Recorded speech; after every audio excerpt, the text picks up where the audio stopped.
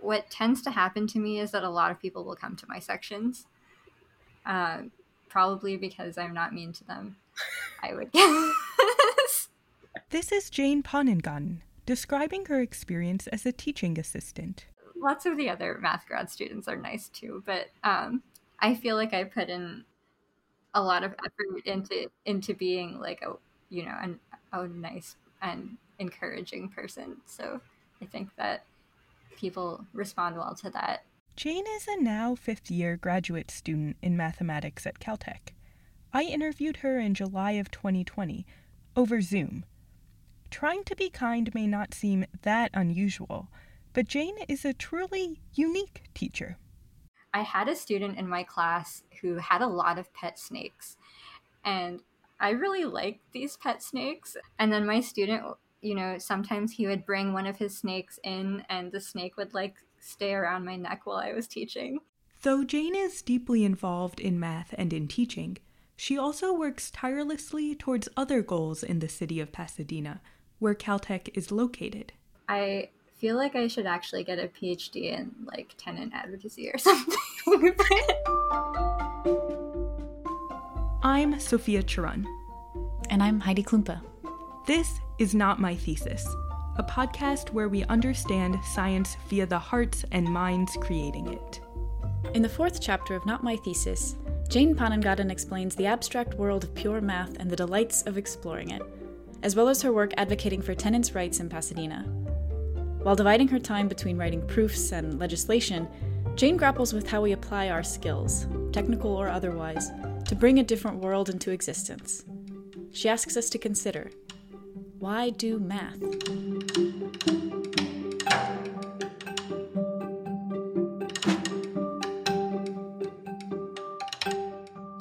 Jane is earning her PhD in pure math, a discipline that differs from some of the other sciences we've covered. Math is not a science at all, actually. It doesn't describe or model or predict anything in reality. I think that tools that are developed in math are really useful for pretty much every science. But the process of doing math doesn't feel like the process of doing a science at all. You're not trying to describe anything, and you can't do experiments to check if they're actually describing anything. You're just you're essentially creating a playground for yourself and then just seeing what you can do in it. Right. So I guess that's what I mean by it's an aesthetic field. It doesn't pertain to reality, really. And people generally, it certainly has applications in other sciences that are very useful. That's not really why people choose to pursue certain questions. They set up some playground and then they just want to play around in it.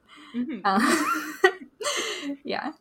According to Jane, her field of non-commutative geometry might better be compared to art than to science, because though it might turn out to be useful for understanding something physical, the questions themselves are divorced from reality and are investigated solely because they are interesting. At the same time, everyone enjoys a good logic puzzle, right? People do Sudokus for fun, right? Right. So I think everyone can appreciate what is aesthetic about it, getting everything to fit into place and how it feels good. This joy in puzzles might feel very different from the rote calculations done in many middle school math classrooms, because learning math is often very different from creating it. So I guess for people who aren't working in the field of math, a lot of times it can be not really what people expect. I think what we learn in high school is a lot of just computation, implementing algorithms, how do I multiply, two large numbers together or something like that. But math research is really about, first defining some rules that determine how a particular system behaves, and then trying to abstractly argue that the system will always have some kind of certain types of behavior. So it's more about logical arguments and proofs rather than computation. These proofs are like the kind that you might have done in high school geometry, where you prove that, for example, on a right triangle, there's a specific relationship between the lengths of the three sides defined by Pythagoras' theorem, a squared plus b squared equals c squared. In English, that means that if you take the square of the length of the two shorter sides of the right triangle and add them up, then you have the square of the length of the longest side of the triangle. You can measure the lengths of 100 right triangles and notice that this is the case for all of them, but until you prove it formally, you can't be absolutely sure that it will be true for the 101st triangle. Proving this about right triangles means that you don't have to measure every single one you come across. Once you know this, other people can use what you've shown as a step in their proofs. So Pythagoras' theorem can also help you discover things about other shapes, like squares. This is what Jane does. So, I mean, in practice, the field has a lot of machinery. And what I mean by that is people have like built up structures that have very complicated definitions. So you need, like many pages just to define some of these objects and structures. These objects and structures, the results constructed by her and previous generations of mathematicians, are the materials that Jane can use to build her own proofs. Some people have put in already a lot of effort into proving some general properties, and it takes a lot of time to like understand those properties that other people have already derived. This is an idea common to all research, so much so that one of the mottos of a major search engine for academic articles is that we all stand on the shoulders of giants. In Jane's field, though, this reality is even more apparent. So I spend a lot of my time just trying to figure out how things are defined and what people have already proved about them. And sometimes like modifying the definition slightly if it's not describing exactly the thing I want, and then seeing, if how those other properties are affected by that. For example, if you draw a triangle on a sphere, then it has new properties. One of these is that the sum of its angles no longer needs to be 180 degrees. A lot of it is just, it's the feeling of doing this kind of math is like building up a really complicated scaffolding kind of, that like you need to just understand where all these moving parts are and how they fit in relation to each other. And then, I don't know, that's the challenging part to me, just like remembering what everything is defined as and how it fits. When piecing together this old knowledge in pursuit of something new, Jane argues from abstraction. Yeah, so abstraction is this idea that you can model like a lot of specific instances of something by kind of determining some common property that they all have, and then only considering that kind of common property and then coming to a conclusion using only that. And then that conclusion will apply to all the more specific concrete cases. With abstraction, instead of thinking about specific instances of triangles, you think about their common properties, like that they all have three sides. While she was getting her master's degree, Jane used abstraction to work on math problems that had implications for physics. She investigated a fundamental test case. What I worked on in my master's was this idea that if you take two systems and one of them is just like a thermal bath at some temperature, so you imagine like a really big uniform like body of water or gas or something at one temperature, and you attach like a comparatively small system to it. In classical physics, we know that the smaller system, if you leave it there for long enough, will eventually like equilibrate to the same temperature as that large bath. Left alone, things at different temperatures equilibrate, or exchange energy until they become the same temperature. This is intuitive. If you put an ice cube in a pot of water, eventually the ice will melt and the temperature of the pot will decrease. This equilibration is the same as if you have a bathtub full of water. The ice cube will melt, but the temperature of the water hardly changes at all. Understanding heat exchange is a fundamental physics problem that allows for many kinds of engineering. For example, Safely managing the heat generated by chemical reactions is a key part of designing chemical plants. What I was working on is understanding that process if the systems are quantum rather than classical. A classical understanding of the world is a description of physics we find intuitive. If I divide this cup of water I have in two and then in two again, it feels like I could do that forever. Eventually, though, I wouldn't be able to divide the water anymore. Quantum mechanics is a theory of the world that applies at these very small scales smaller than an atom. The word quantum just means discrete and indivisible, and in the quantum understanding of the world, both matter and energy come in discrete amounts. Of course, even if things are at the smallest level quantum, they may look continuous when you zoom out, just as an image on a computer screen looks smooth, though it's composed of many small pixels. So it was already known that that the smaller system would equilibrate with the bath. And the other thing that is well known in classical mechanics is that the energy that is lost by the system is equal to the energy that's gained by the bath. And that was also known in the quantum case, actually. But because in the quantum case, we have to measure things using probability distributions instead of just like single numbers, the question was kind of, is the entire probability distribution that describes the energy transfer also kind of equal?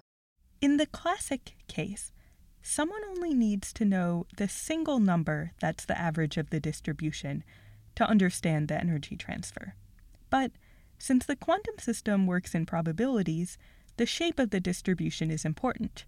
For example, if a professor tells you that, in her 2 classes, the average grade is a C, that tells you nothing about the grade distribution in each class. It could be that in one class half the students received a D and the other half a B, and in the other class every student received a C. Just because the average is the same doesn't mean that the distribution is the same. Is the energy distribution that describes the energy of the bath kind of like the negative of the energy distribution that describes the small system? And that actually turns out to be true, which is pretty surprising because, I mean, I was surprised because normally when we measure things in real life, we can only measure the averages. And so the fact that the whole distribution was actually the same seems like it didn't need to be true, but it is. Knowing that the averages are the same is important knowledge, but not nearly as interesting as knowing that the distribution itself is the same. It's like Jane discovered that students in the 2 classes received the exact same number of A's, B's, C's, D's, and F's, and that was why the class average was the same.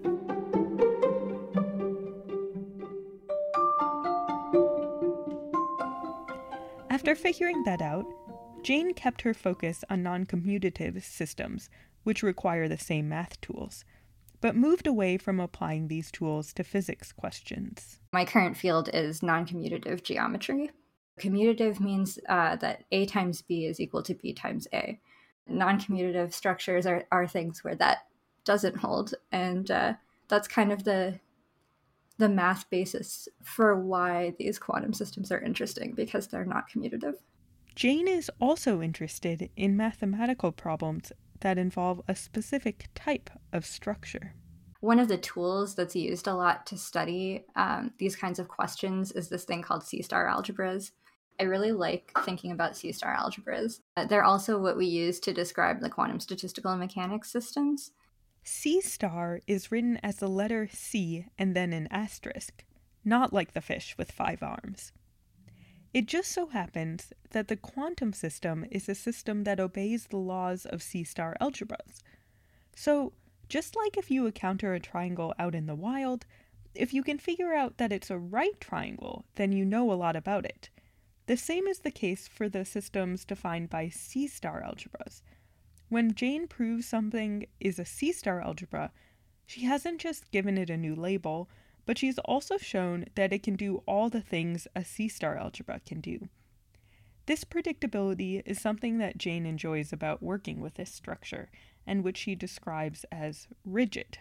They're not technical terms, but they're words that mathematicians use. Okay. They don't have technical definitions. I see. It's like, it's more of a vibe. It's like words that mathematicians use to describe the vibe of different objects. I mean, yeah, I don't mean rigid literally, as like, you know, don't picture like a rigid rod or something. I meant that in more of like a philosophical way. Like, they're the opposite of wild. So some structures don't have a lot of rules, and then they can have a lot of wild behavior, like unpredictable behavior. But these structures do have a lot of rules, and as a result, they're kind of like very predictable. And so if you can find out that something happens to be a C-star algebra, it's like, oh great, now I know a lot of information about how it's going to behave. Cool. And that's satisfying to me, I guess. Yeah, that's an example of the abstraction that I was talking about, where if you can prove something about C-star algebras in general, then you can also conclude something about every single object that happens to be a C-star algebra.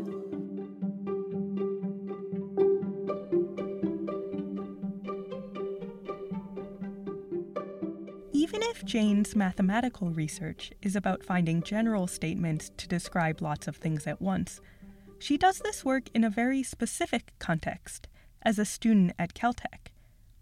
There are lots of aspects of being at a university outside those that most people normally consider when selecting a graduate school. For example, I deliberated about my potential advisor, but I didn't think about how I would be perpetually dehydrated, even though I knew that I was entering a desert-like environment. Jane's understanding about what it means to be at Caltech also changed once she arrived on campus. Yeah, I guess maybe I'll like elaborate on how it feels to be at Caltech specifically.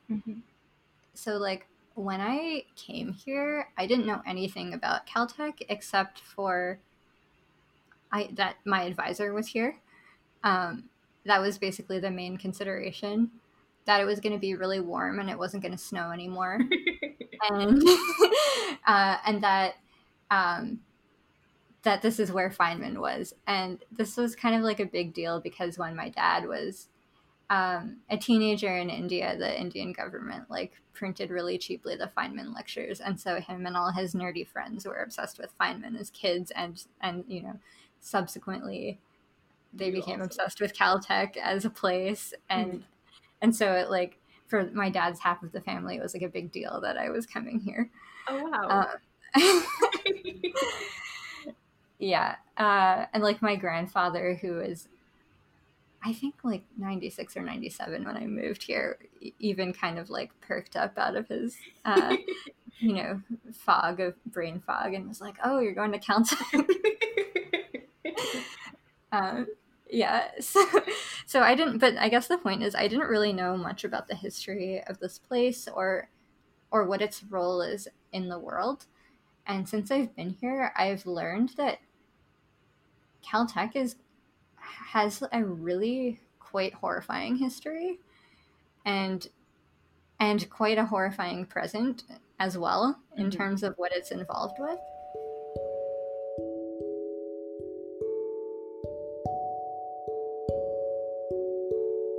I have kind of had a fascination with the eugenics movement for a while, even before moving here. And the eugenics movement was kind of this a social political movement that grew out of the idea of evolution and Darwinism, that said that we should basically, quote unquote, improve the human population through selective breeding, which, as you can imagine, ended up being extremely racist and also targeting disabled people.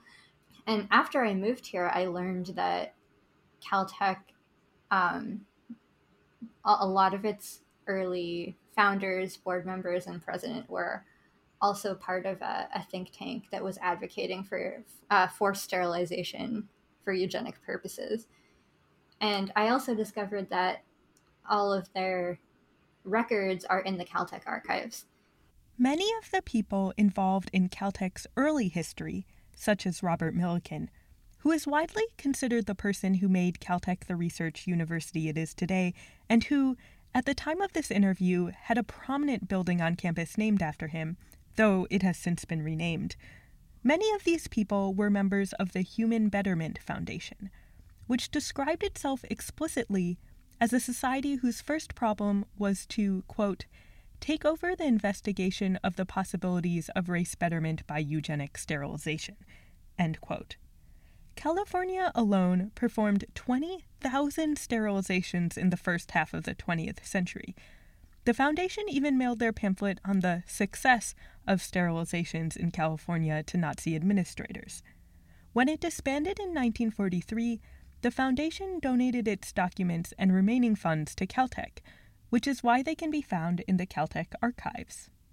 So I started reading into those records, and in particular, one of the things that's down there is just case files from doctors who have performed these sterilizations and just describing each of the patients. And so I've sat down there and just read through those case files and what they had to say about these people. And in a lot of cases, it was clear that they had not obtained consent, that they were targeting like poor people, that they were targeting Mexican immigrants, all kinds of these things. The things they had to say about women were pretty messed up too, you know. They were writing detailed reports about their sex lives and whether they were sleeping with their husbands or not, and measuring the success of the operations along those axes. So it's really gross and horrifying. And I learned that this kind of wasn't an aberration, and that Caltech was conceived of as an institute that was constantly connected to government and to private industry, that was supposed to help advance like American economic and political interests. The ties to the military have been there since it started and continue to be there today. Part of the way that Caltech transformed itself from a local school to a global research institution was in contributing science to the military during World War I. I kind of feel that whatever I'm contributing here, it's part of my labor and energy is going towards those ends, and that feels really horrible. Yeah. And I think it's really led me to question my role in the institution. Yeah, even when I'm teaching, which I love to do, am I giving the skills to someone who's going to go work for Raytheon, and like, are they going to build bombs that are then going to be deployed in the Middle East? Like, is that what I'm contributing to? So that's been really hard to grapple with, and I don't think I really understood those connections before I came here. It's not just that students graduate and then work for organizations that Jane objects to, but that these organizations come to campus to actively recruit students. One thing that I've been really concerned about since I came here is who is invited to recruit at Caltech. Jane goes to a lot of these recruitment presentations. So the person giving a presentation was a Caltech alum. She did her undergrad at Caltech and her PhD, I believe, at MIT. And she works for the Institute for Defense Analyses now. And what she does is she kind of optimizes non-lethal weapons. So she tries to make non-lethal weapons that have, you know, the most deterrent properties possible without killing people. And she even projected this image of like kind of a finite model, a finite element model of like a human torso with like a rubber bullet hitting it during the presentation. Like you could see it compacting the chest cavity. And I was just thinking to myself, like, how do you end up there? You know, and why did we invite this person into our space? And, you know, obviously I went to the session with the goal of counter recruiting. I wasn't actually working for the idea. Generally what I do is when we go to these sessions, we'll let the recruiter talk for a little bit, and then we just start hitting them with kind of pointed questions about the moral and ethical implications of their work. But, you know, it's not just that one recruitment session. These happen every couple of months. The CIA is here, or the NSA, or someone. Caltech is quite small, so I've been at these same events and heard Jane ask these questions. During one panel about the connection between science and public policy, Jane asked a speaker from a policy think tank that is often commissioned by the government about some very disturbing parts of the institution's past, especially related to their involvement in the Vietnam War. Later, I ended up interning there. In fact, one of the reasons I was excited about this job was because the speaker's answer to Jane's questions struck me as honest and pragmatic. At my internship many months after the panel, I talked with the employee who spoke at Caltech and answered Jane's questions. It was clear that their encounter was still eating at her. She told me that she had tried to find the student after the event because she was upset, referring to Jane, but she had already left. Jane's response to this was, "Oh, that's good to know that it does make people uncomfortable." That's the goals. Yeah, I guess like my main goal when I do these things is not really to make the recruiters uncomfortable or rethink what they're doing, but just to make the other students feel uncomfortable going to work for those places. Jane asks these questions for the students, perhaps to discourage them from joining these organizations, or at least to prod them to think carefully about why they're doing so. Sometimes, Jane and her colleagues take more drastic actions.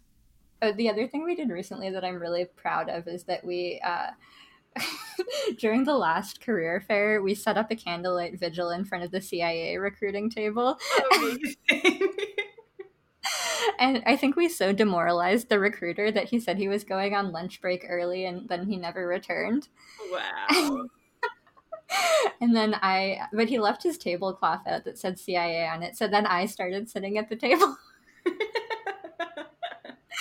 And some people came up and they were like, "You're not a CIA recruiter. I recognize you."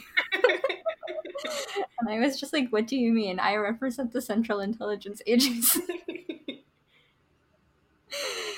Yeah, but I guess, you know, the point of these things is to make people like confront the implications of what they're doing, and not be able to just compartmentalize it and shove it away. So, yeah, I mean, that's something that we are in a really unique position to be able to do because not many people have access to these spaces. So I feel kind of obligated to always be there, kind of pushing back.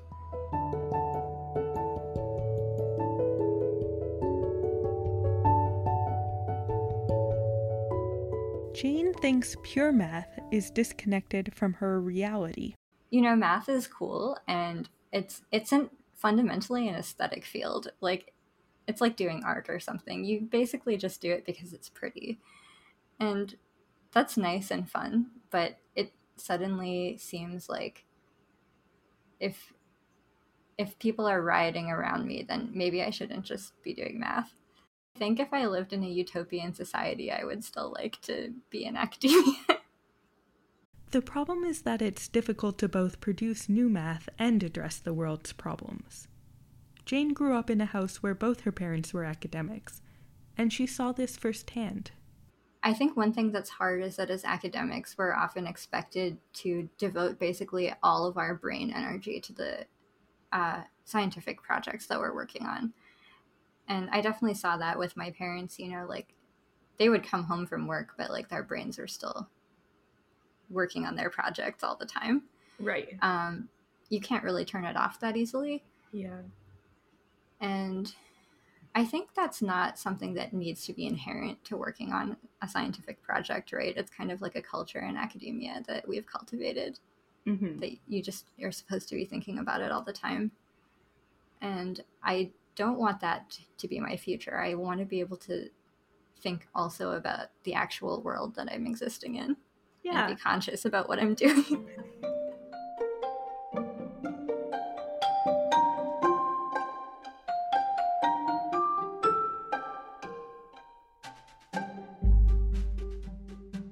So in my first year, a group of us started Socialists of Caltech on campus.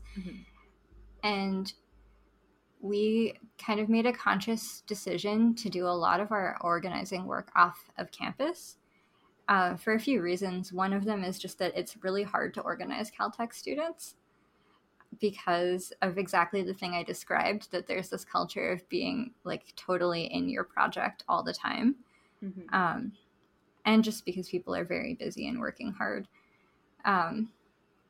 So one of the things we kind of branched into was we kind of joined as a block the Pasadena Tenants Union, and have been putting a lot of effort into building up its capacity and, getting its organizational structures in place. Pasadena, which is just northeast of Los Angeles, is home to Caltech and many of Caltech's graduate students. Tenants unions like the one in Pasadena are organizations of renters who advocate together for issues in their collective interest. This includes things like rent control, or like a right to a lawyer when being evicted, or a specific list of reasons someone would be able to be evicted. One of the reasons we kind of decided to go into this like tenant organizing is because being tenants is something that connects a huge number of people. Mm-hmm. Almost, I would say probably all of the grad students at Caltech are tenants. Right. In a lot of cases, Caltech is their landlord, but in a lot of other cases, it's not. Like I have a landlord, who's not Caltech. Right. Same. And I think that like coming together over this common position that we hold as not having control over our own homes, is a way for us to really connect with the broader Pasadena community. So over 50% of the households in Pasadena are renter households. Mm-hmm. So it's basically a city of renters. And landlords just have like a huge disproportionate amount of power over controlling the community and unfortunately pushing certain people out of it. And so I guess realizing my position as a tenant and connecting with like other tenants in the city who aren't necessarily part of Caltech has really grounded me in the community of the city. In areas or buildings without rent control, a landlord can substantially increase a tenant's rent with little notice. If the tenant can't pay, they must move out or risk getting evicted. Pasadena doesn't currently have city rent control, except for loose rules that apply to everywhere in the state of California. Once temporary renter protections due to COVID-19 are lifted, many people could be evicted. Jane and the Pasadena Tenants Union have been working hard to improve conditions for renters. Yeah, so we have a lot of meetings. We have a ton of meetings, and we have some flashy actions where we'll go, picket a landlord's house, or we'll go like as a block and bother city council until they, pass a law that we want them to pass. But organizing those things requires like doing a ton of one-on-one outreach, getting people on board, canvassing the neighborhoods, knocking on doors, compiling email lists. But another part of Jane's work is just showing up when people need her. A big kind of central core of the work is what we call the solidarity work, which is where we just offer ourselves in any way that's useful for other tenants who are having problems. So, like, I've gone over to someone's house who I don't even know because they're having a housing inspection done by the city, and they want someone, a witness there to make sure that the inspection is done properly. Right. Or, someone just needs someone to deliver groceries, or someone doesn't understand a particular law and they don't know if their landlord is doing something correct or illegal, or they just want someone to come support them in eviction court or something. So we do a lot of that, and that is incredibly difficult and emotionally draining, because people will call into the hotline and say, I'm getting kicked out of my home, I don't know what to do. And it's not like we're lawyers either, right? So we're just trying to do our best to help in whatever way is possible. But it's really incredibly rewarding, because sometimes you win those fights and then somebody gets to stay in their home. Yeah. And that's like the best feeling ever.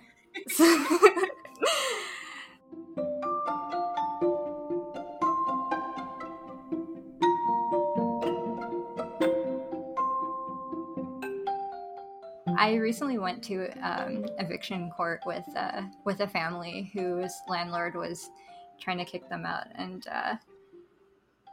the way that eviction court works is that there are these lawyers who just sit there all day, and the landlords just hire them.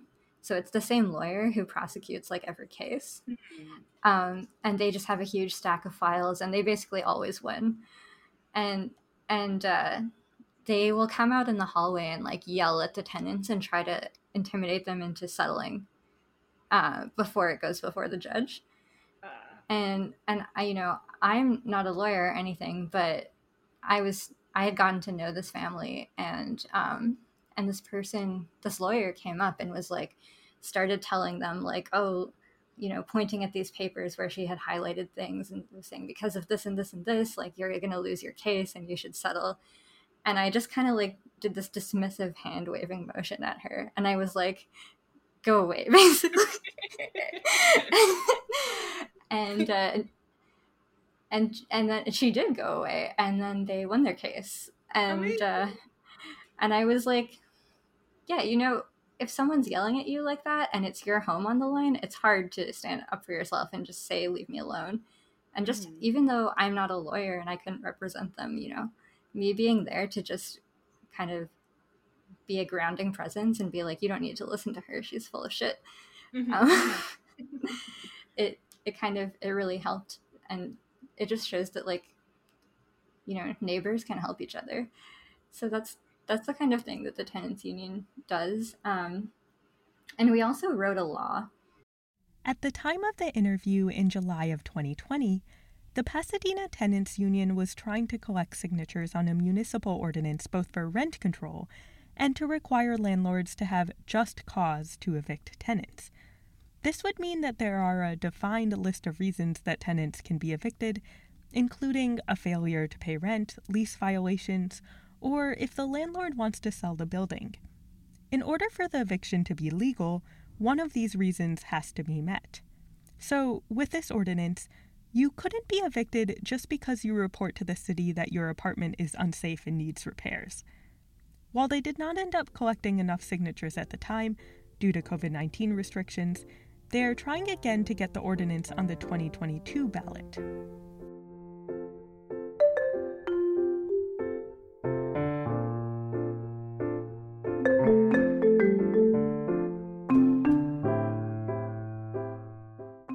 In her organizing work, Jane's status as a graduate student in math changes the way people perceive her.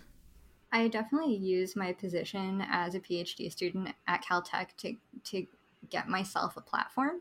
So when I'm speaking at City Council, for example, I'll say, I'm a PhD student at Caltech. And then I've done some analysis of the census data and stuff like that. It's really not very hard, and you don't need to be a math PhD student to do that analysis. Right. But nevertheless, I point out that I am a math PhD student, and it makes people listen. Unfortunately, this benefit doesn't go the other way. Though she spends a lot of time working for the tenants union, Jane doesn't feel that this translates into making her a better mathematician. I think that math is just so disconnected from reality that I don't really feel like much of the feedback goes the other way, from my organizing into the math, which is also kind of frustrating. What do you mean? Well, I guess it's a lot of work to do the organizing. And so it would be nice if that effort was, developing skills that were actually useful for the thing I'm employed to do as well. Right. But it doesn't seem really to be the case. Yeah. Although I would say that it is kind of useful for my teaching. Although not directly related to her research output, Teaching is an important part of being both a graduate student and a mathematician. Just kind of seeing all of the different crisis situations that people can experience in their lives, like being evicted, gives you a lot of empathy to the situations that your students might be going through. And so I generally try to be really careful about making sure that people aren't slipping through the cracks. Being kind of personally involved in a lot of other people's lives at moments when they're experiencing something really shitty, like an eviction or a medical crisis or something, has really made me aware of how that impacts on people's psychology. I understand why someone doesn't ask for the thing that they need when they're in a really bad situation. And I think, I don't know, I try really hard to go out of my way and give people the things, even if they haven't come, and explicitly asked for them through the appropriate channels. This empathy also helps Jane convince students that they truly are good at math. And I really like teaching the large undergraduate courses that have a lot of non-math majors in them, because I think that I like to be able to give people confidence in their math abilities when they didn't have it before. Mm-hmm. And a lot of people come in not having confidence in their math abilities, and math, I don't know, the math community can be a really scary place if you're not really confident, because people tend to be very blunt and will just say, oh, no, that's wrong. I like to teach those courses where people are kind of unsure about themselves, and then kind of gas them up, and be like, yeah, oh, that was such a great idea. Oh, you're so good at this, and then to see them build confidence.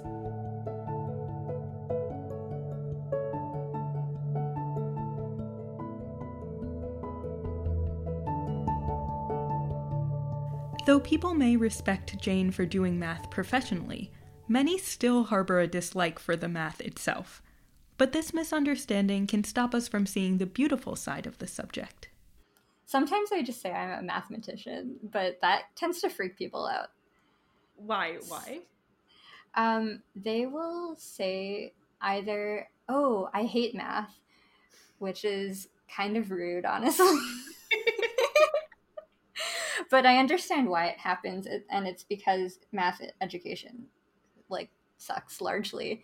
Mm-hmm. A lot of people have been traumatized by it in their childhood, and so when I bring it up, their first instinct is to think back to those experiences and be like, oh, that wasn't fun, and then tell me about it.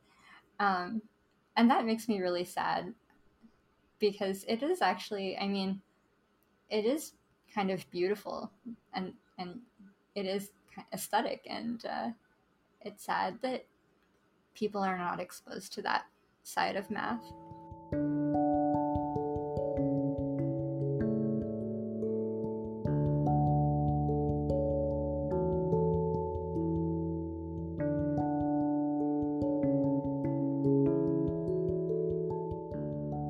Before I interviewed Jane, I understood maybe 10% of all the work she was doing at Caltech and in Pasadena. I was excited to understand her math, which was a field that I didn't know much about. She reminded me that I love Sudoku, and that is also to love math. As she described her research, teaching, and advocacy work, I was struck by her thoughtful empathy, learned from many hours of sitting with people in crisis. Jane said she wasn't sure that her time working for tenants' rights helped her math. But I do at least see some similarities. All the things Jane described are slow and involve many difficult steps, some of which won't be successful, to make progress. In teaching, she strategically builds her students' confidence in small strides. In her work with tenants, Jane and her colleagues are slowly changing the system, focusing on one family or one regulation at a time. And in her research, Jane joins a larger community of mathematicians that bring together small bits of each other's work to produce new and surprising results. Even our small actions build up to large consequences. But Jane asks us to grapple with which small steps we should choose to take, in our research or other parts of our lives. Maybe we hope for a world where everyone can get lost in the playgrounds of what they love to study, whether it's math or another field. But we should keep in mind all the gaps that exist between the world we live in and the one that we are in the process of building.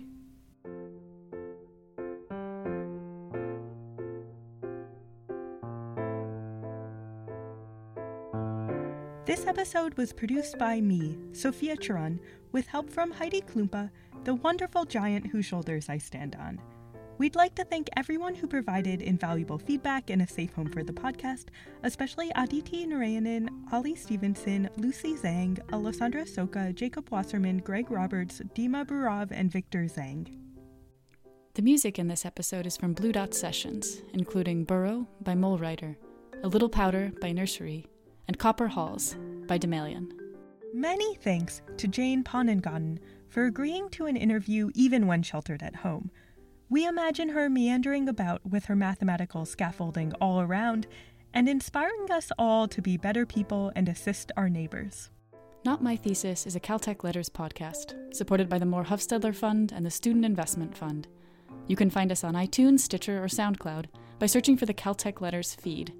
Look for episodes titled NMT. If you would like to invite others to come play on the Not My Thesis playground, please share it with your friends or leave us a review on iTunes. Even better, send us an email at notmythesis@gmail.com with questions, stories, or possibly even your thesis.